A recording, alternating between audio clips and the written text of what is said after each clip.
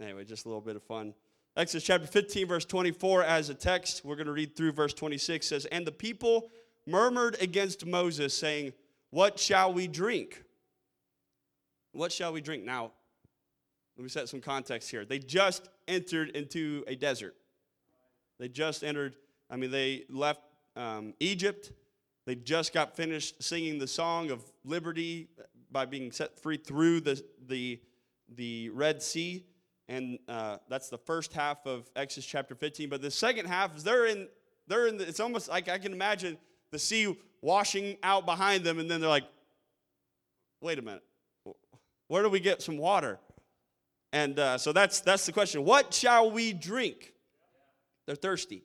Verse 25, "And he cried unto the Lord, and the Lord," Moses, "cried unto the Lord, and the Lord showed him a tree, which when he had cast it into the waters were made sweet."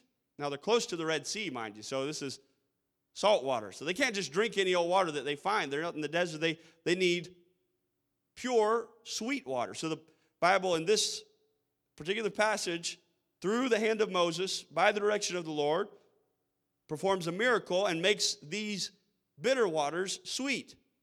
"And he made for them a statute and an ordinance, there he proved them, and said, if thou wilt diligently hearken to the voice of the Lord thy God, and wilt do that which is right in his sight, and wilt give ear to his commandments, and keep all his statutes, I will put none of these diseases upon thee, which I have brought upon the Egyptians. For I am the Lord that healeth thee." I am the Lord that healeth thee. Hallelujah. Aren't you thankful for our healer?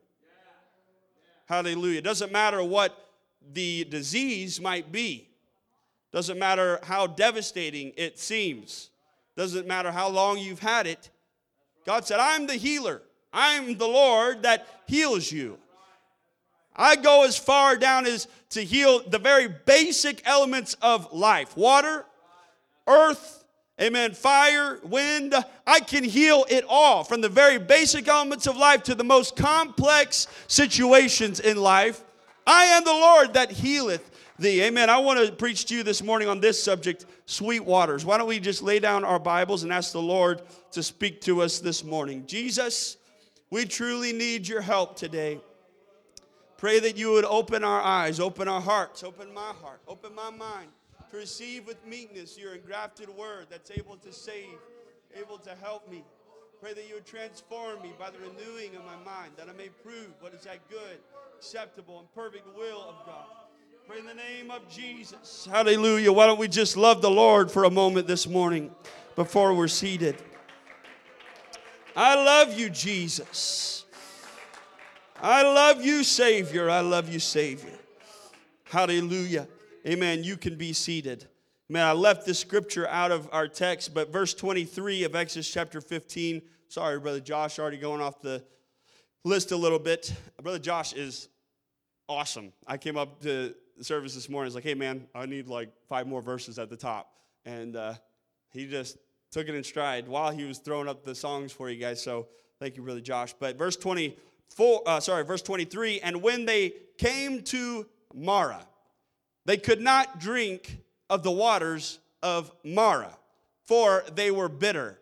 Therefore, the name of it was called Marah." The name Marah means bitter. Simple. It's not anything complicated. That is the literal definition. So the waters of Marah are the waters of bitterness. They are the waters that are not sweet. And so if what I mentioned in our opening, in our text, in our preliminary remarks are right, where do sweet waters come from? If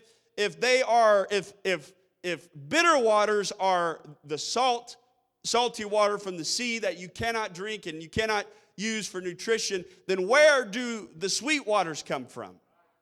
They come from above.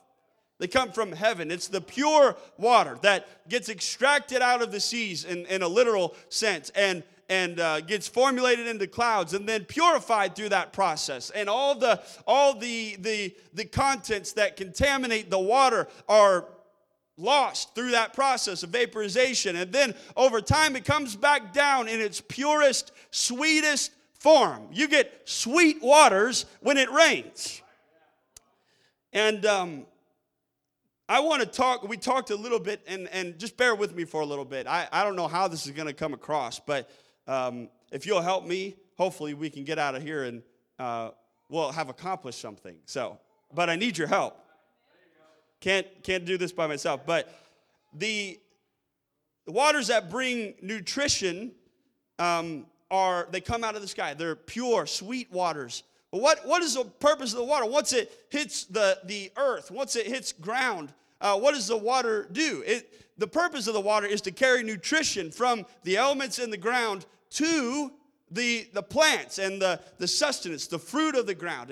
And if the water is not sweet, Brother Hall, if the water has become corroded or contaminated in any way, then you can taste that in the fruit of the plant. Because the water itself, literally, as blood flows through our veins, the water flows through the bodies of the plants and is carried from its roots on up into the extremities of the plant. And so it's the sweetness of the water, the purity of the water that determines what gets put into that plant, or how sweet or how tasteful the fruit of that plant is. And this was a major problem for folks in the olden days when they were planting and reaping their own harvests, that they would have to deal with this problem, that they'd have to purify and ensure that all of the contaminants, the things that would destroy the fruit of their labor, the fruit of the plants that they produce, they would have to go above and beyond to purify the soil and purify the waters and things that they use to produce that fruit. And so for us, it's easy for us. We go to the grocery store, and that little sprinkler is sitting there, and it's spraying all the vegetables and the fruit for us. We don't have to worry about purifying any water. We don't have to worry about any of this process. But in the olden days, this was a much more prominent issue. And the Lord told Moses in this passage, he showed him a tree. And he said, take that tree and cast it into the water. Take this tree and cast it into the water. And that is how you're going to purify. That's the process by which I will use to purify this water. Amen. We're going to go somewhere this morning, but notice that it was a tree. Perhaps, I don't know what the tree was. I don't know if it was some kind of fruit tree. They were in the desert, so perhaps it was a palm tree. I don't know what kind of tree it was, but when he cast it into the water, it produced sweet water. It purified the water immediately. They didn't have to wait for the next rain. They didn't have to wait for the heavens to open and the time to process. They needed water, and they needed water now. They just came scooting across the Red Sea floor, and now they need some water. And so the Lord provided water. Amen. And he used, can you let me use my imagination for a little bit, but he used the good fruit of a tree to produce pure water. I'm telling you, if you, want to purify the bitter parts of your life, get around people who are producing good fruit. That'll purify those waters. Amen. But water, the pure water, the sweet waters come from heaven.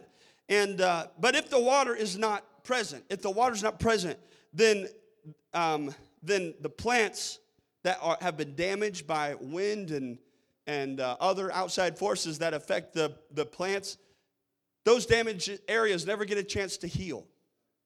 It's the water that brings that life to it. If the water supply is not present, that pure water is not there, then nutrients required for growth and fruit never find their proper place in the plant.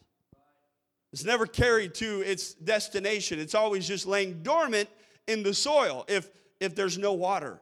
If water supply is not present, then there will never be fruit.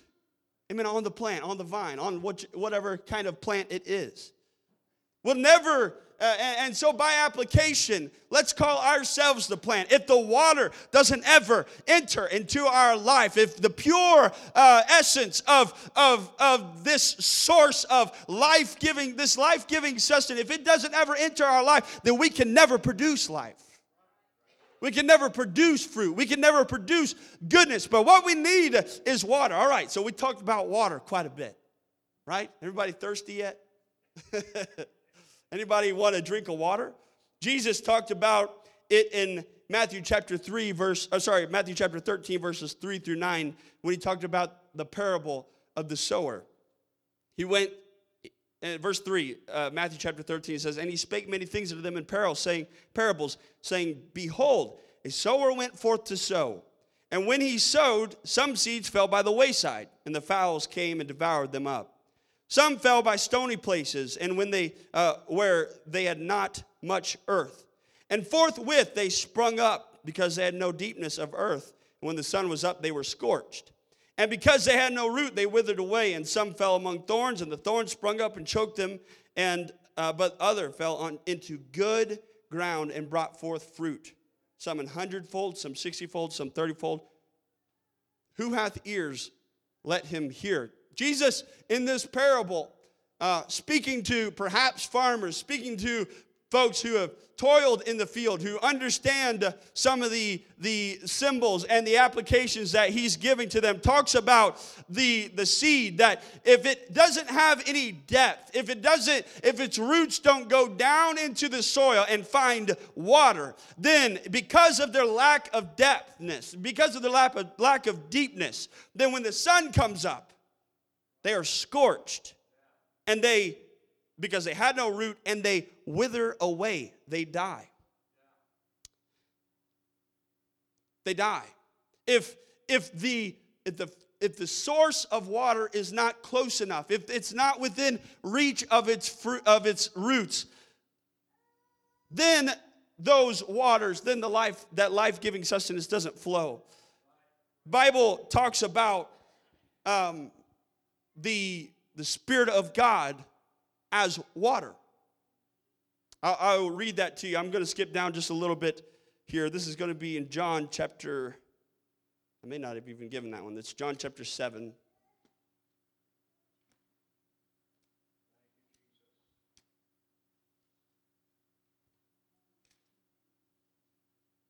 John chapter 7, I know I have it later on, but I'm just going to actually I just remembered that it's later on. But John chapter 7, verse 37, in the last day, that great day of the feast, Jesus stood and cried, saying, if any man thirst, let him come unto me and drink. Talking about water. In verse 38, he says, he that believeth on me, as the scripture hath said, out of his belly shall flow rivers of living water. Now, what are you talking about, Jesus? What are these rivers of living water that are going to flow within our belly? Verse 39, but this spake he of the Spirit. So Jesus identifies for us and I'm going to use this sort of symbol in this lesson this morning, that these waters, it is the source of life. In an epistle, Apostle Paul wrote, he said that the letter killeth. If you only understand the letter of the law, then it killeth. But the Spirit giveth life. If you want to know how to live, if you want like Jesus said, he that believeth on me, as the scripture has said, these words don't bring death as long as you mix it with the Spirit. There's a balance. And if we only mire ourselves in strictly the Word of God, I'm not saying, the Bible says that the Word is elevated even above the name of Jesus. I don't want to diminish in your mind the Word of God in any way, shape, or form. But if we, through our carnal mind, through our limited capacity to understand, amen, what God has said within His Word, if we only, amen, mire ourselves in the Word of God without any Spirit, without any inspiration, if we don't bring the water into our life, then we will wither and die, just as the plant in Jesus' parable. If there's not a steady downpour, we talked about, our bishop has set this year as the year of downpour. If we don't have that steady downpour, that steady influx, that steady flow of water in our life, then we will wither up and die. Generally, the issue is that there is not enough water. There's problems with having too much water too. You'll produce moldy plants and marshy lands, and if you allow things to dry out, particularly for a long period of time, especially in deserts, if there comes a large amount of water into that area, no matter how sweet it is, it's not going to produce anything. It's just going to pool up and create mud puddles all over the place. So it has no purpose unless you take an implement and break the ground up and then allow the nutrition that's been buried under the dry times, under the period of life that has caused those nutritions to be pushed down further and further. If we can roll the ground over and expose those nutritions when the water makes contact, and if there is seed, that life-giving point, the word of God, as it were, the seed, the spoken word of God, if that is there and the Spirit is there, the water, then life can begin. We need both. We need both. Jesus said in Matthew chapter 24, verse 35, heaven and earth shall pass away, but my words shall not pass away. The word can be drowned out by the Spirit if there's too much Spirit. But if there is no Spirit, then that seed will only dry up and lie dormant.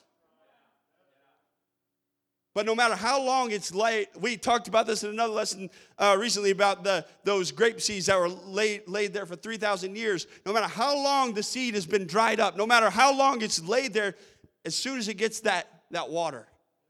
The Bible says, amen, in one of the prophets that the word will accomplish the thing that it was sent to do.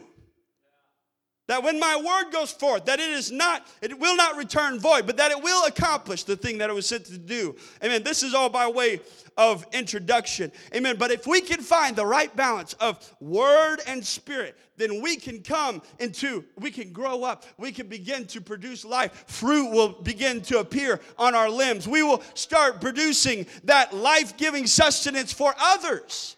What's the purpose for fruit? So we can eat it. So we can live.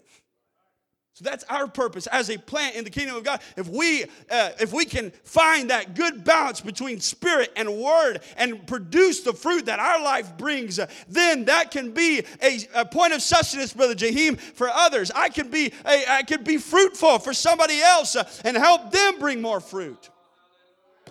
Hallelujah.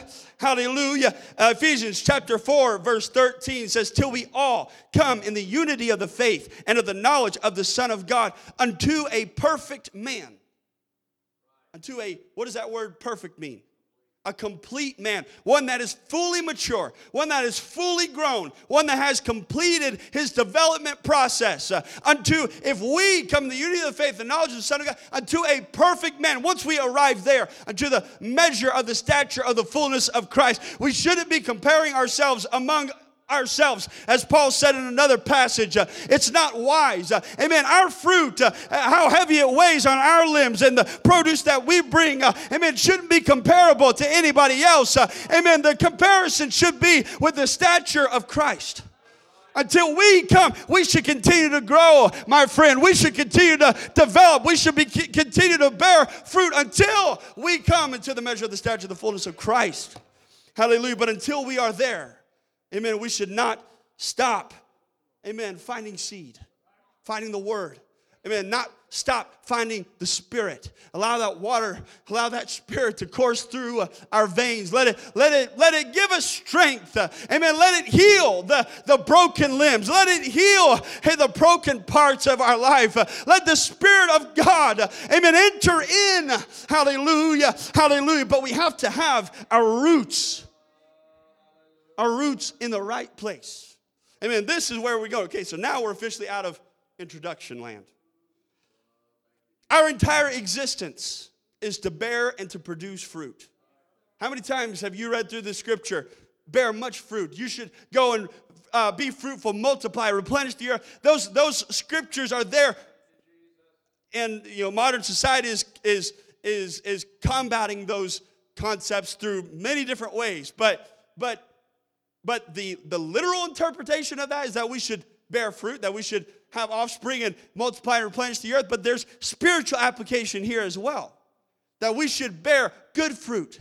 What are the fruit of the Spirit? I don't have time to get into this and teach all this, but it's our entire existence, our physical and our spiritual existence should be to bear much fruit. That we shouldn't hoard it all to ourselves, but that the fruit of our lips would bring grace and hope and truth and promise to others. That the things that we do with our hands and our feet, whatsoever things you do it with all of your heart. Don't just come half-hearted and live for God, but give Him everything you got.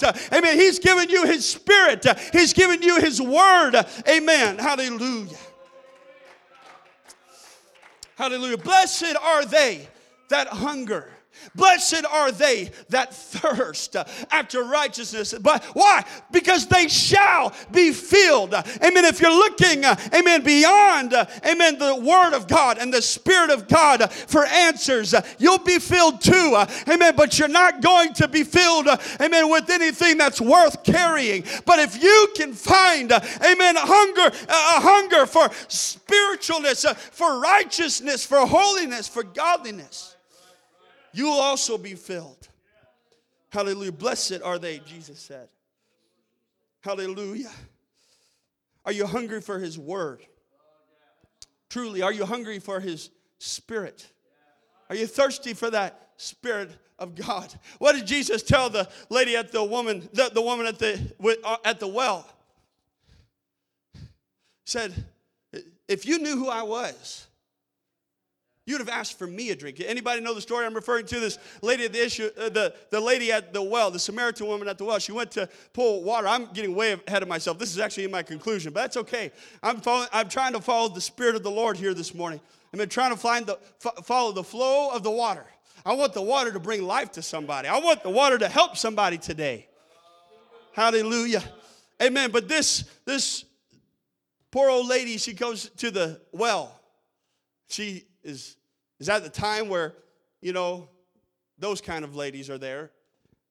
And she's there dipping because she can't dip with everybody else. She can't go and get water with everybody else because the community's judging her and don't want to be anywhere near her.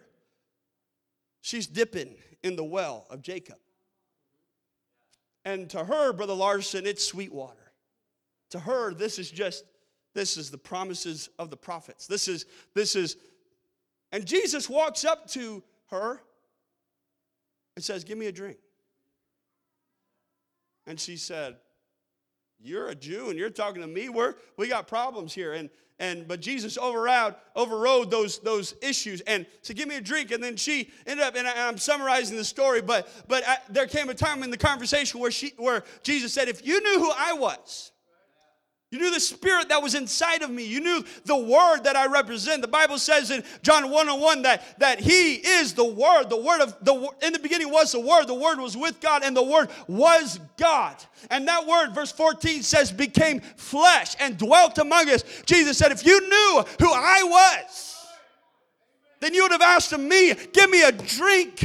I need some sweet waters. Lady, you don't know that the waters that you're dipping in, are bitter waters. They don't have any life-giving hope. They don't have any promise for you. Amen. You can dip and you'll be here tomorrow for another bucket full of water. Amen. But if you took a drink of the water that I have, amen, then you'd never thirst again. Blessed are they that hunger and thirst after righteousness, for they shall be filled. Hallelujah. Even when the attacking birds come, like in Jesus' parable, or other, the choking thorns, if you have the source of strength, if you have the Spirit pulsating through your life, you can grow up through all of that. Hallelujah. If your roots are born down deep, Brother Hall, amen, it doesn't matter, amen, how strong that bird is. It cannot pluck that seed off the ground, amen, if the roots are buried deep into the ground. Hallelujah. Hallelujah. Doesn't matter how strong the thistles and the thorns of life are. If you have water, Sister Bonnie, you can grow up through all of it. Amen. You can grow into a fruitful and a prosperous tree. Amen. Full of life and hope and life-giving fruit. Oh, I want the water. I want sweet water. Amen. I want the Spirit of God. Hallelujah. Hallelujah. Hallelujah. Hallelujah. Amen. I don't have time. We talked about it last Tuesday, but Apostle Paul, amen, tells us to walk in the Spirit. Hallelujah. They that walk in the Spirit, they are the sons of God. You want to be a child of God. You want to live for God. You ought to learn how to walk in the Spirit. You ought to allow the waters of life, amen, to pulse through your life. Amen. Allow Him to set the course. Allow Him to lead and direct you every step of the way. Hallelujah. Follow after, amen, the things of God. Amen. Follow after, love the things of God. Love the things of truth. Amen. Understand not only the letter of the law, amen, but the understanding of the Spirit that inspired, amen, the letter of the law. God, don't let me just read the letters and the words, amen, on a page, amen, but write them, amen, on the tables of my heart. Hallelujah. Hallelujah. Hallelujah. Do you want to bear fruit today? Do you want to bear fruit today? Hallelujah. It's important to understand that as a root feeds the plant, amen, where we put our connections, where we put our feet, if you will, where we settle down, where we're comfortable, the environments that we find ourselves comfortable in, those are the things that will feed our life. If there are bitter waters in the perimeter, if there are bitter waters in that area, and we put our roots down into that soil, what is that going to produce? It's going to produce bitter fruit. It's going to, and those old timers, they know when they take a bite of that contaminated fruit. Ew, there's something wrong with this thing. And you can imagine in certain areas where they would designate, don't eat from that tree. Yeah, there's fruit.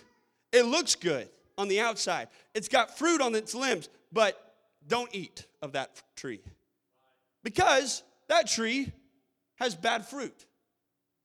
Its roots are planted deep in the soil of bitter waters. And the fruit that lives there, that lives on it, it looks good. It looks just like any of the other fruit.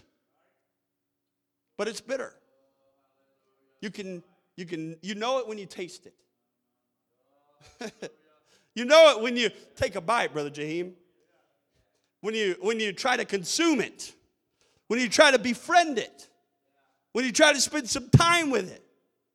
When you try to, I feel the Holy Ghost here this morning. When you try to live with it, that bitterness pops out. You start to taste it. Hebrews chapter 12, verse 14 says, follow peace with all men and holiness, without which no man shall see the Lord. Looking diligently, lest any man fail with the grace of God, lest any root of bitterness springing up trouble you, and thereby many be defiled. Follow peace with all men. Follow peace with all men and holiness. Look for those that are separating themselves, that aren't satisfied with just any old place, burrowing down in any old settlement, but they are men that are seeking out holiness. And if you do that, looking diligently, lest any man should fail the grace of God, lest any root of, if you don't do that, then the root of bitterness will be planted there. But if you do, look, that's the way you protect yourself from allowing that root of bitterness springing up to trouble you. It's important to understand that as that root feeds the plant that we were talking about, if there are bitter waters feeding the plant, that the fruit will taste bitter. You can't distinguish it from the outside, but its roots, you don't even see it under its roots are planted in bitter waters, and it's producing the fruit. You can only sense it when you're tasting it. Jesus told us about these type of fruit in Matthew chapter 7, verse 15. Beware of false prophets, this is what he calls them, which come to you in sheep's clothing, but inwardly they are ravening wolves. I want you to first notice he said they come in sheep's clothing. We're the flock of God. We're the sheep in his flock. We're the ones that he's shepherding over. And the Lord Jesus tells us that these false prophets appear in sheep's clothing. Apostle Paul later on says, beware. Because there are men that have crept in unaware. I'm not telling you to look down your nose at somebody or sit there and switch your eyebrows around at different people that are walking around. That's not what I'm trying to tell you. It's just that you need to taste the fruit. How do they taste? What is their life? In verse 16, Jesus goes on to say exactly this. Ye shall know them by their fruits. Do men gather grapes of thorns or figs of thistles? Do you snap off the thorns like, that tastes pretty good? No. It's a thorn. It's a thistle. It's a stick. There's no sustenance there. But if you find the grape, taste it. Ooh, that tastes good. This is a good friend. This is somebody I can live with. This is somebody I can stand with. Verse 17, even so every good tree bringeth forth good fruit, but a corrupt tree bringeth forth evil fruit. A good tree cannot bring forth evil fruit. I know that's simple, but it's true. A good tree cannot bring forth evil fruit. Neither can a corrupt tree bring forth good fruit. Every tree that bringeth not forth good fruit is hewn down and cast into the fire. Wherefore, by their fruits shall you know them. Jesus, in this brief message to his disciples, said that, Brother Macaulay, just take a bite. Try it out. And if it's bad fruit, then guess what? You know where their roots are. You know where they're settled down in. You know what they're living like. You know what they're, and please hear me this morning. Amen. I feel like the Lord, amen, laid this message on my heart, amen, to help somebody specifically. Amen. And I feel like we're getting there. Amen. So if you could just bear with me. Amen. That if you want to, amen, to live for God in a pleasing and an upright manner, amen, that's available today. Amen. But beware. Amen. Understand, amen, that there are some that bear fruit, but it's not good fruit. There are some that bear fruit, and they call themselves the sheep of God, children of God, the lambs of God, but they are not. You have to spend time and understand what is the fruit that they're producing, so that way you'll know where their roots are. Peter addressed this in Acts chapter 8, verse 19. He identified one of these false prophets while he was ministering in Samaria, saying, verse 19, give me also this power. This is Simon speaking, not Simon Peter, but Simon in Samaria. Said, give me also this power, that on whomsoever I lay hands, he might receive the Holy Ghost. But Peter said unto him, thy money perish with thee, because thou hast thought that the gift of God may be purchased with money. Peter started smacking. That don't taste right.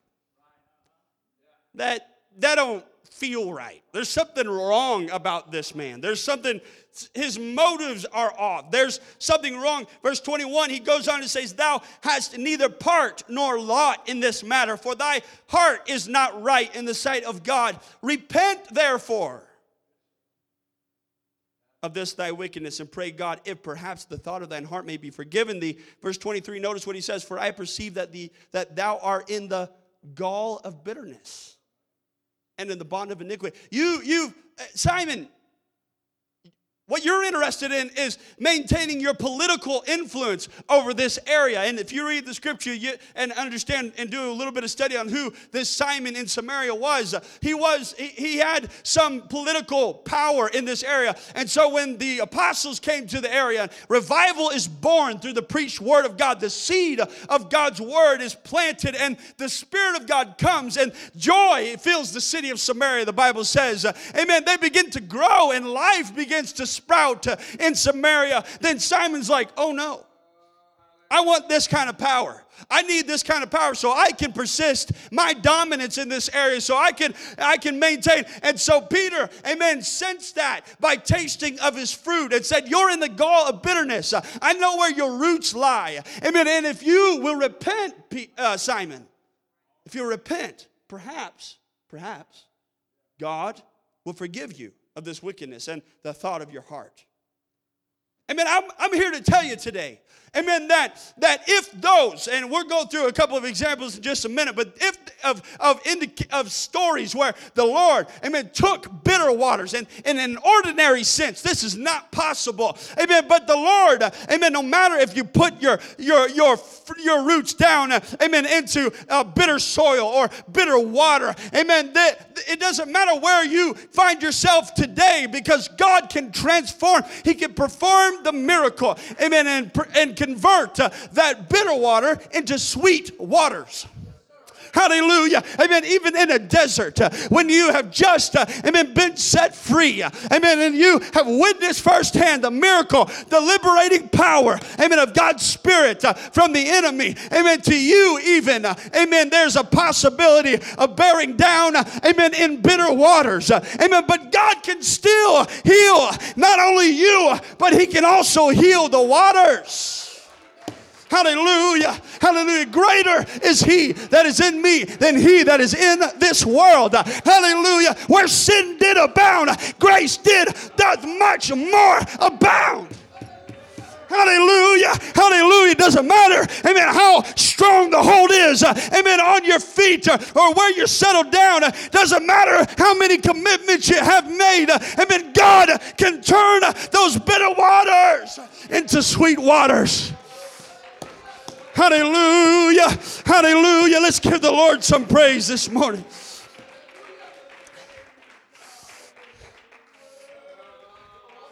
Hallelujah. Job chapter 13, verse 15, Job said, though He slay me, yet will I trust Him. But I will maintain mine own ways before Him. I'm interested. I'm hungry for righteousness. I'm thirsty for the Spirit of God. I want to, amen, to maintain my ways. It doesn't matter, amen, what happens in my life. Amen, if you know the story, amen, of Job, amen, tragedy and travesty, amen, befell him day after day, perhaps hour after hour. Amen, as one was coming, amen, to report, amen, of terrible things that befell him. Amen, he lost his children. He lost his home. He lost his animals and his flocks and his riches and his wealth. Amen. Moment after moment. Hallelujah. Hallelujah. And Brother Hall, amen, one who perhaps could have justifiably entered into the gall of bitterness. Perhaps, amen, you could justify, amen, his planting into bitter waters when his wife came knocking and said, hey, Job, why don't you curse God and die? Job says, you're speaking like a foolish woman. I'm going to maintain my ways before Him. I don't care what comes, come hell or high water. It doesn't matter, amen, if it's raining, amen, or if the sun is shining. I'm going to live for God. I'm going to please Him. I'm going to walk with Him. I want to, amen, even if He took me to death. Hallelujah. Job chapter 2, verse 9, then said his wife unto him, dost thou still retain thine integrity? You better believe it, woman.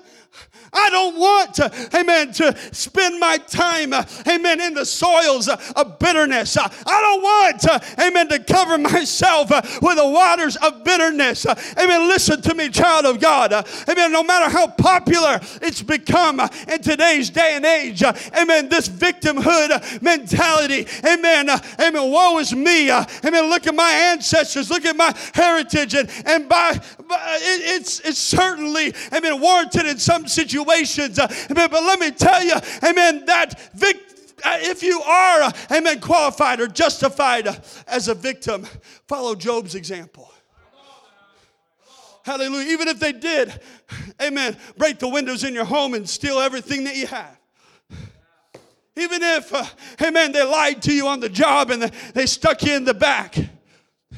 Hallelujah. Even if, amen, a friend, somebody who you trusted, amen, perhaps a close relative, perhaps they let you down. Even in those situations where you can justifiably find yourself, amen, with roots of bitterness, don't let them be planted. Hallelujah. Don't let them, amen, be born down. Don't settle down in those soils. Amen. It's going to produce bitter fruit. Though he slay me, I trust him. He's never failed me. Amen. He's never caused the righteous to be forsaken or a seed ever begging for bread. Doesn't matter how much I'm going through. Hallelujah. Hallelujah. Job, do you still retain your integrity? Curse God and die. Verse 10, he said unto her, thou speakest as a foolish woman speaketh. What, shall we receive good at the hand of God, and shall we not receive evil? In all this did not Job sin with his lips. He never uttered a foul word. My. He never entered into a place, Brother Jahim, saying, I don't deserve this. He never charged, in another scripture, the Bible says he never charged God foolishly. He said, though he slay me, I'll take good and I'll take bad, whether I perceive it being from God or not. Did you realize that God was not sending this evil upon him? God permitted it. And there's a lesson there. Amen. The enemy can't go, amen, can only go as far as God allows him to. Amen. But God didn't do it. The wounds and the pain and the death and as he was scraping those boils off his body, which is the context of this conversation right here. He's literally, the Bible says, taking pot shears and scraping the boils. And his wife comes up to him and says, hey, isn't that painful? Doesn't that hurt? It's God's fault. He said, you're speaking like a foolish woman. I don't know where this came from.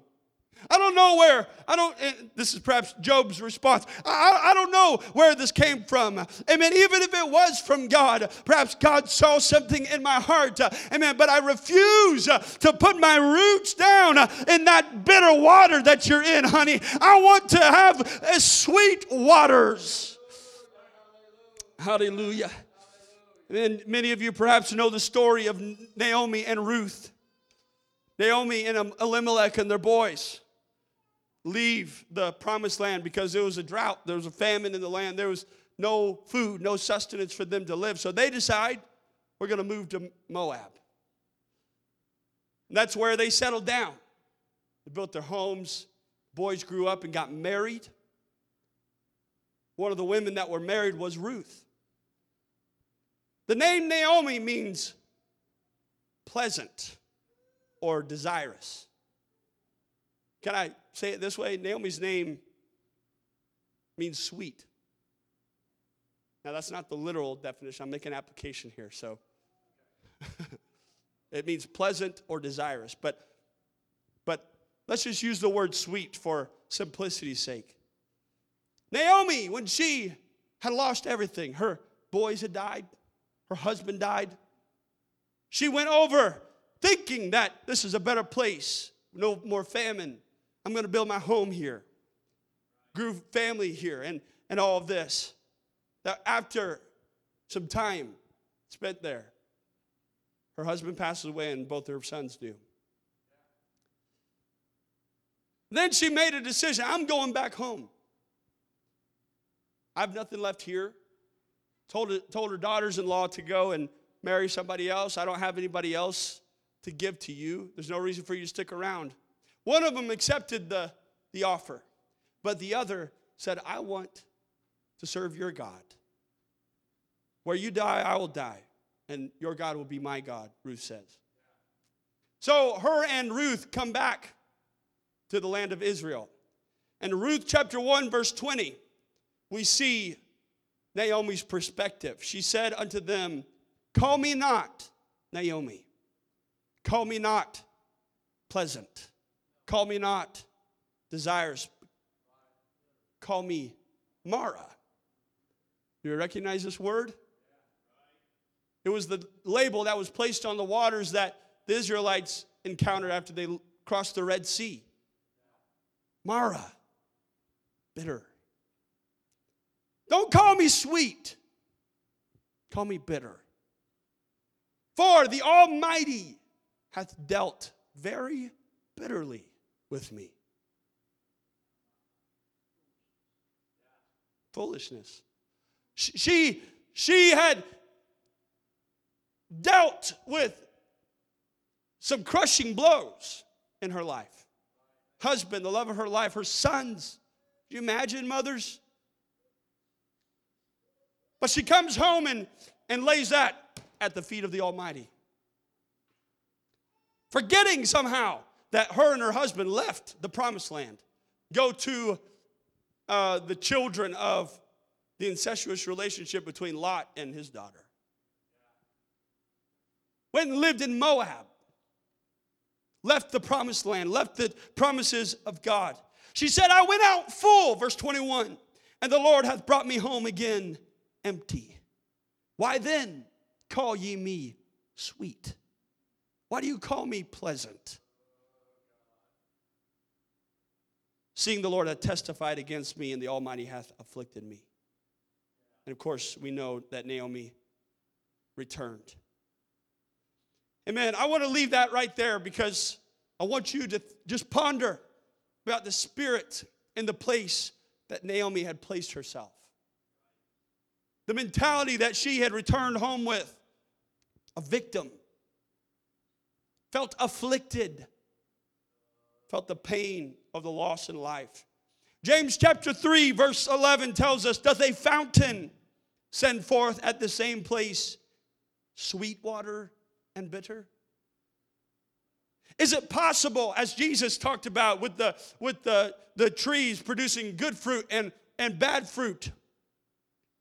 He said, this is how you'll know the tree, by the fruit that they produce. If they're producing good fruit, then it's a good tree. If it's bad fruit, then it's a bad tree. Simple stuff. This is not blowing minds or impressing anybody. But James picks up on that same vein and says, now, does a fountain send forth the same place sweet water and bitter? Can you pull out of the same source both bitter and sweet? No, you cannot. The moment the salt, amen, enters into the water, the moment that the contaminants enter the water and dissolve, then the entire source is contaminated.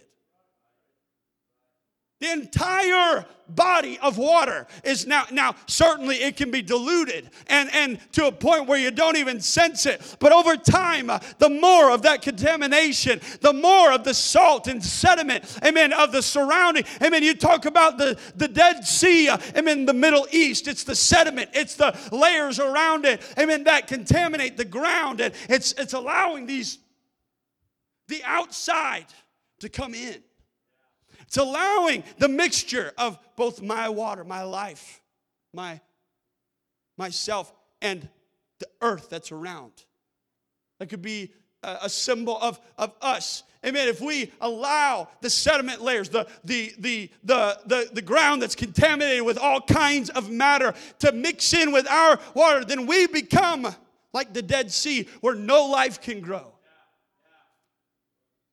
Or those whose environment and world is, they can't even live there. Fish can't live there. Fish can't survive there. Does a fountain send forth at the same place sweet water and bitter? The answer to that question is clearly no. However, we read in our text this morning a story of one that was able to change bitter waters to being sweet. Exodus chapter 15, verse 22. So Moses brought Israel from the Red Sea, and they went out into the wilderness of Shur. And they went out 3 days in the wilderness and found no water. And when they came to Marah, they could not drink of the waters of bitterness of Marah, for they were bitter. Therefore the name of it was called Marah. And the people murmured against Moses, saying, what shall we drink? Perhaps they knew what Apostle James was talking about. Perhaps they knew that if the source is only bitter waters, then how can we get sweet water from this fount? Marah only gives bitter water. How are we going to drink from this? They just made it through, amen, that miraculous journey through the Red Sea, amen, and after miracle, delivering them, the plagues, amen, if you study with Jews, they call them the 10 miracles. They don't call them 10 plagues because they were miracles that was transpiring. Amen. The sea turning into blood, the Nile River turning into blood, the pestilence, the frogs, all these things were miracles for their deliverance. And then the final miracle was the parting of the Red Sea. And after going through all of that, you say, how can we get some water? The most basic thing. What shall we drink? Yeah, you've done all these wonderful miracles, but what about me? Oh, I feel the Holy Ghost.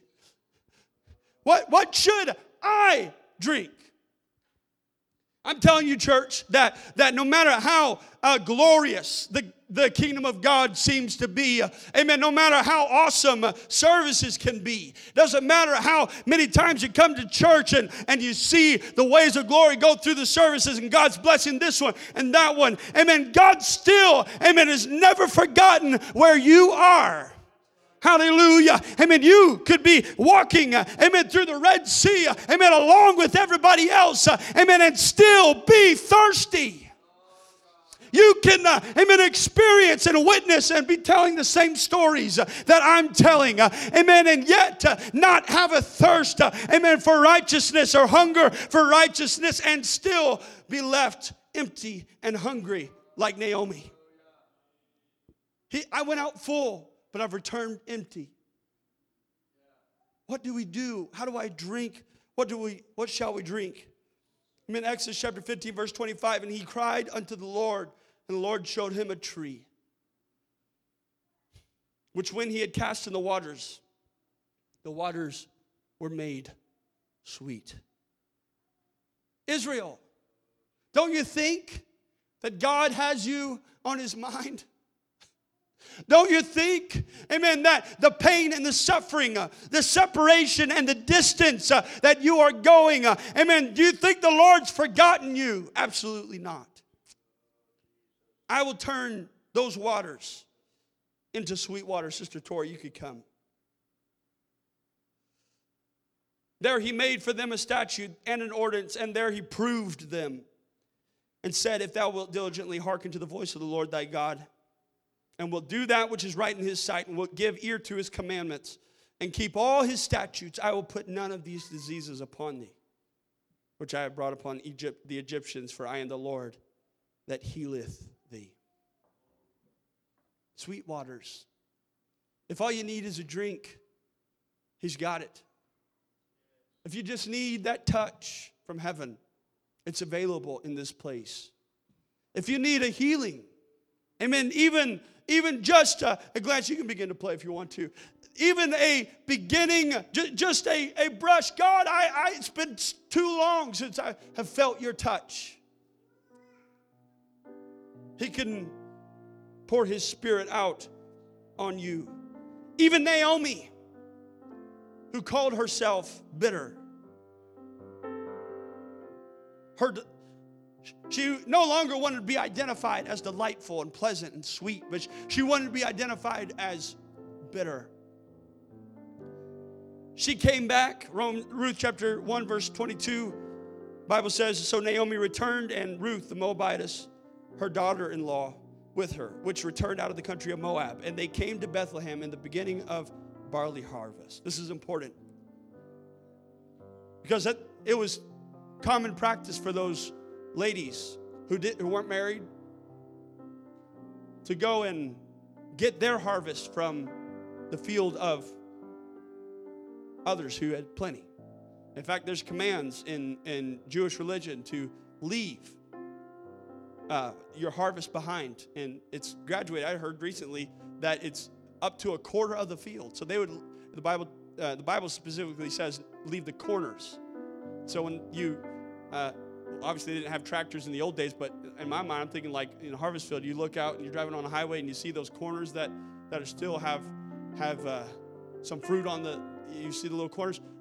That's what they left behind, just the leftovers, whatever fell off the wagon, whatever didn't make it into the. Don't go back and pick it up, because there are people that need it. And so Naomi and Ruth are living this kind of life. They're just taking what's left on the table.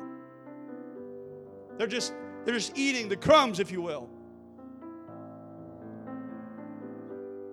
So they returned, and they came to Bethlehem, the beginning of barley harvest.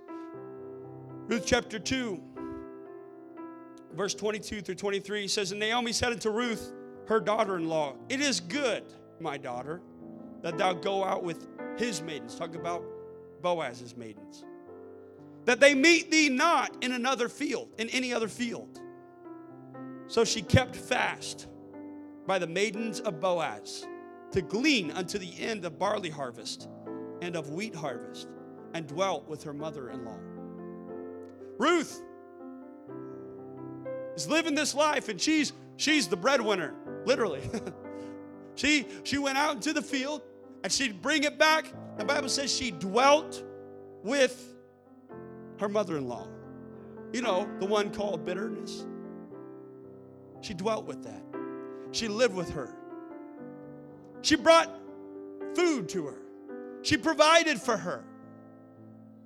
And all the while, Naomi's grumbling and complaining. I used to have a lot more than this. I used to have so much. I went out full, but now I came back empty. God took it all away. And Ruth is just saying, I'm just serving God. I'm just living for God.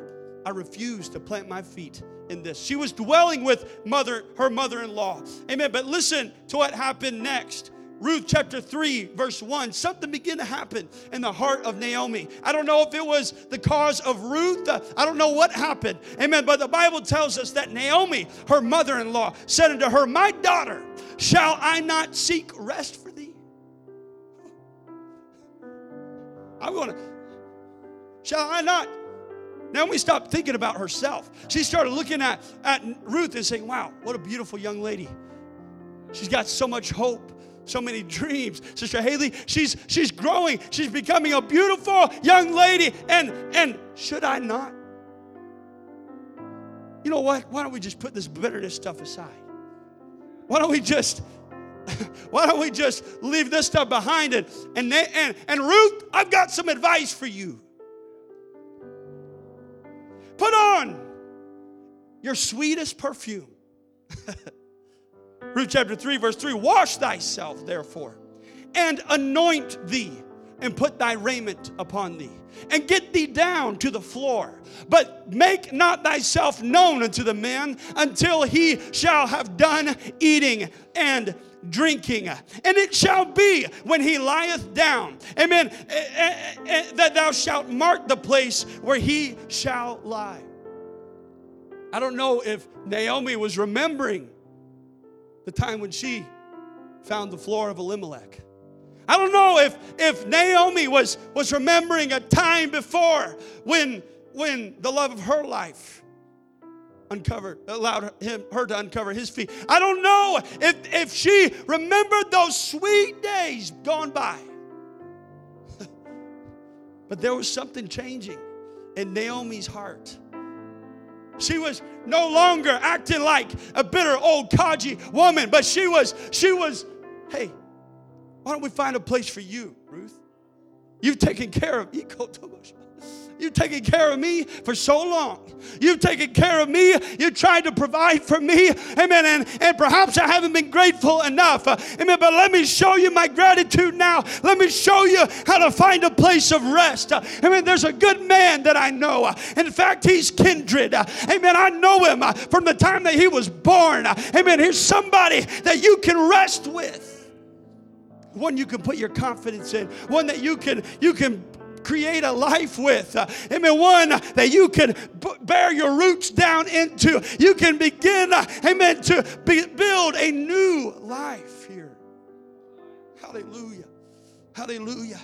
No longer are the waters of bitterness stirring. But the Lord began slowly in the heart of Naomi to turn those waters into sweet waters.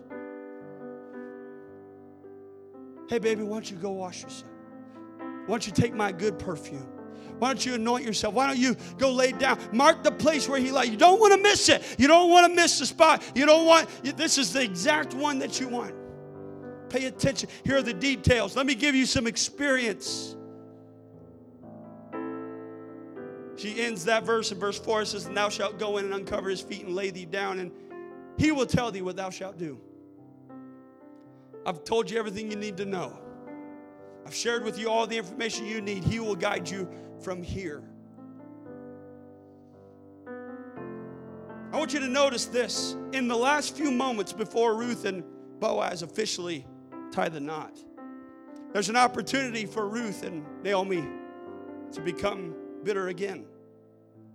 I'll skip to verse 6, Brother Josh. It says, and the kinsman, this is the one to whom Boaz was having to discuss and make an agreement with for the marriage of Ruth. The kinsman says, I can't redeem it for myself. I can't marry Ruth for myself. Why? Lest I mar mine own inheritance. She's a Moab. I'm not bringing that into my family. I don't want to touch that.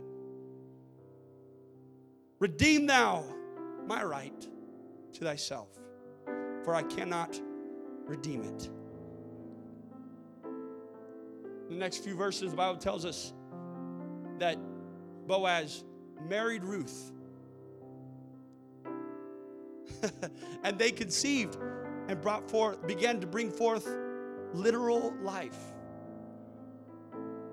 Verse 14, the women now of the community come to Naomi, said unto Naomi, verse 14 of Ruth chapter 4, blessed be the Lord, which hath not left thee this day without a kinsman, that his name may be famous in Israel.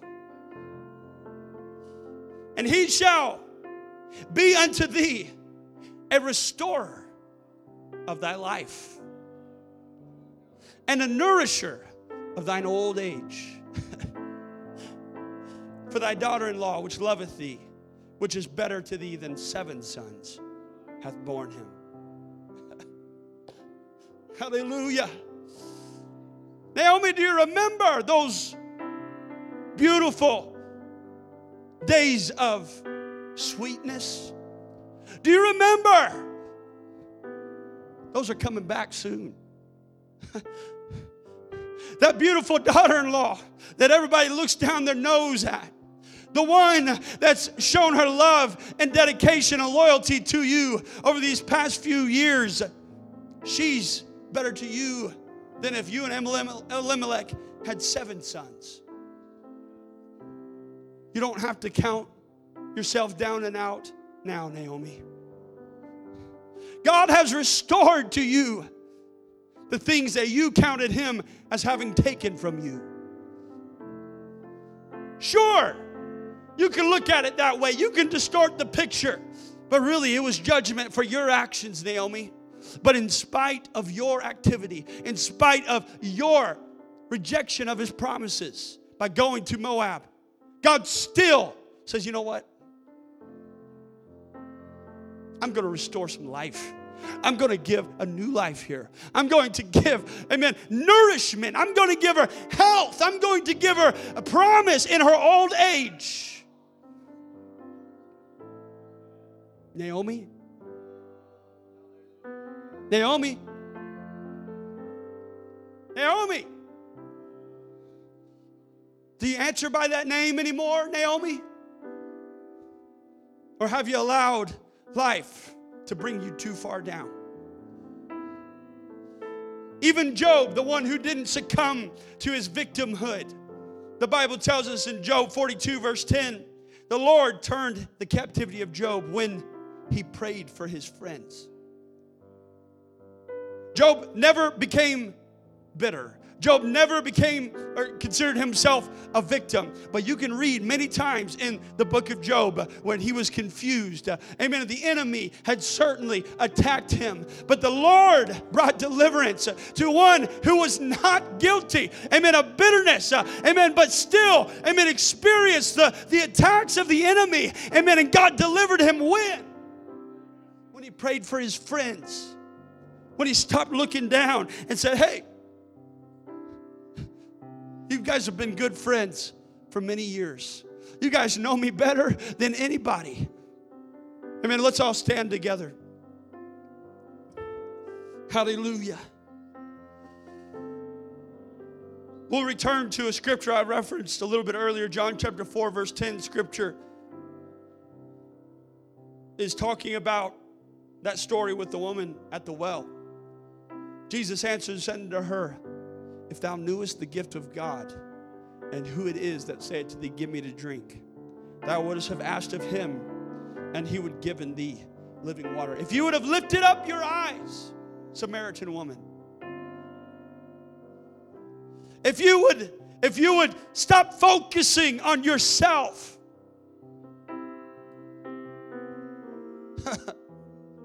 if you would forget about what you have done and what your background is. Jesus said, go bring your husband. She said, I don't have a husband. You're right. You've had 5. And the one you're with right now is not your husband. This was a wicked woman. Amen. But God still carved his way through Samaria for her. To give to her, Brother Seeley, sweet water. Give to her the life that she didn't think she deserved. Why are you talking to me? You're a Jew. I'm a Samaritan. Jews don't talk to Samaritans. We're the scum of the earth in your eyes. We're nothing. We're nobody. Jesus said, that's not the way I look at it. I see life here. I see hope here. I see promise here. I see a city of hungry people. Those who hearken all the way back to Jacob and Isaac and Abraham. Hope for a day that they can receive the promises that Isaac received. These are the descendants of Ishmael. These are the ones, amen, that were separated. They were pushed out just like the Moabites. But God went out of his way. It was tradition for the Jews to literally, if you look at the path that Jesus went from Jerusalem, I forget where his destination was, but if you look through it, look at it, it's easier for them to go through Samaritans, but the Jews would not do that, Samaria. But the Jews would not do that because they hated the Samaritans so much. They would literally go around Samaria to get to their destination. Israel was both on the north and the southern part of Samaria. So Jesus was making that normal trek, and as he began to step across the Samaritan border, his disciples started to ask him questions. Jesus, where are you going? It's dangerous over here. These people could kill us. Why are you coming? Because there's somebody. The Bible says he must needs go through Samaria in John chapter 4. This passage, when he made this decision to go through, he said, I've got to go. There's somebody at an old bitter well. They're looking for life. They're looking for a sweet drink of water. They're looking to get out of a bitter lifestyle, a lifestyle, amen, that has pulled them down and caused them to think that I am not worth much. Poor old Samaritan woman, give me something to drink. Sir, you don't have anything to dip with. You've missed the point.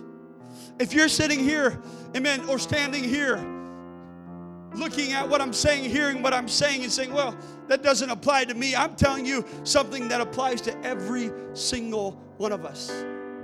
If we leave this sanctuary this morning, amen, and go out to our lives, amen, where we have to work our daily jobs, we have to, amen, put up with the bitters of life, paying bills and dealing with sick family, and those that are homesick today, we're praying for you, amen, but we have to contend with these things. Let me tell you that there are sweet waters available to each and every one.